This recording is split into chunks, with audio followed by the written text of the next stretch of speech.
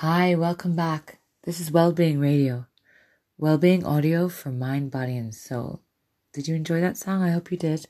Where I need to pick up from now is kind of like my journey from, I guess, what you would maybe from outside think was the point of devastation. But actually now I see it as, I guess, like the greatest stroke of luck, an opportunity and period of regrowth, and kind of like the defining part of my entire life, because I'm quite stubborn and I am very strong. But since that moment, sitting on the chair, I've never stopped trying. And I'm completely committed to growth and to self-betterment and self-awareness. And, we're all learning, so it's like there's no such thing as perfection, even though we're all perfect the way we are. And I just think over the years, I've understood that kindness, compassion, understanding, patience, it's all part of healing from trauma. I mean, I've been going to therapy and there's loads of things that you do. But for me, I think initially I had to just learn how to not just function, but to enjoy things. So I had to relearn conversations. I had to relearn my relationship with myself. Like, who am I now in the world? I didn't know I was an actor then. I thought I was supposed to be a model. And that's a very difficult high fashion model. Very difficult career path, especially given the fact that I wasn't completely committed. If you're not committed to anything, it's really hard. But I was quite lost, I thought, I'm supposed to be a model because I got scouted for it and they picked me and obviously they know better because I had such low self-esteem. But so I understood that I was in a space that wasn't very healthy. You know what I mean? And I got the fact that my habits, my bulimia, the depression, loads of things, just partying all the time, just not making real solid connections. I had friends since I was a child and I just kind of avoided them, or there'd be some drama happening, or you know what I mean? And honestly, I didn't really trust. I think the trust thing is a very tricky thing if you've been that hurt, because you're hurting so much, you don't even realize that trust is an issue. You're angry with the people who hurt you. You're angry with yourself. You're confused.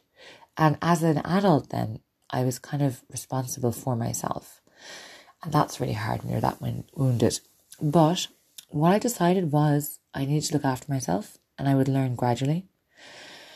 And the thing is, I had so many dreams that sometimes I felt very overwhelmed by the pressure, because I felt like the distance between me and my dreams is so great and so insurmountable, it's impossible it's ever going to happen.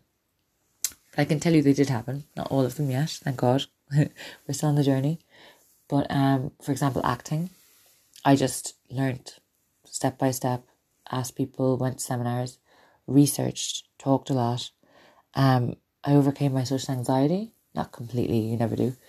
But to network and to meet people and to speak to people. Because I understood that the social engagement, what's it called? Social, it's like money. Do you know what I mean? Like your ability to network and chat and speak to people and be open and connect authentically, be yourself and show up as yourself is everything. I've always known that. And what happened with me was I auditioned for LAMDA and they said no. It was the only acting school I wanted to go to. I was totally fixated on it. So then I was like, okay, I'm not going to audition next year because if they say no again, I'll be devastated. It's 2 years. I rather thought, okay, well, you always wanted a degree in psychology. So I put myself forward to the University of London and they said yes. And when I was studying my degree, first of all, I made amazing friends. Second of all, I learned that I can do that kind of stuff. You know what I mean? Like I can get a degree. I can spend 4 years with the same people and keep learning, keep growing, keep building, all that stuff. And then also, on the side, I was doing my acting, kind of exploring without the pressure. And when I finished my degree, I got 69, which is 1 mark off of first. And I'm so grateful because, first of all, when I got the result, I was so happy I passed, because something happens when you're waiting for your results and you just don't think. I thought, oh my God, what if this happens, what if that happens? I was so nervous. So I was so happy when it came. And then I realised I ended up going for acting rather than sticking with neuroscience, which I absolutely love to this day. And it's really funny because I think if I'd gotten it first, I really think I would have gone the academic route, because everybody told me not to go into acting. It's too uncertain, too insecure, too hard. There's too many actors. You know, you're not going to make it, or what if you don't make it, or all this stuff. And I just felt like, well, it's my passion. And I'm on earth. I'm living this life experience. I know what my passion is. I know what I love doing. And okay, I don't know what I'm doing at all.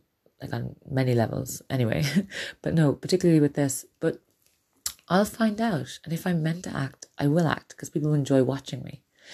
So yeah, so acting really helped me to focus on healing and to choose very healing and kind of supportive and activities that were good for me. I'm just going to put on a song for you guys and I'm going to continue the story afterwards. So I think it's a good time for Eurythmics, The Miracle of Love. Back in a sec.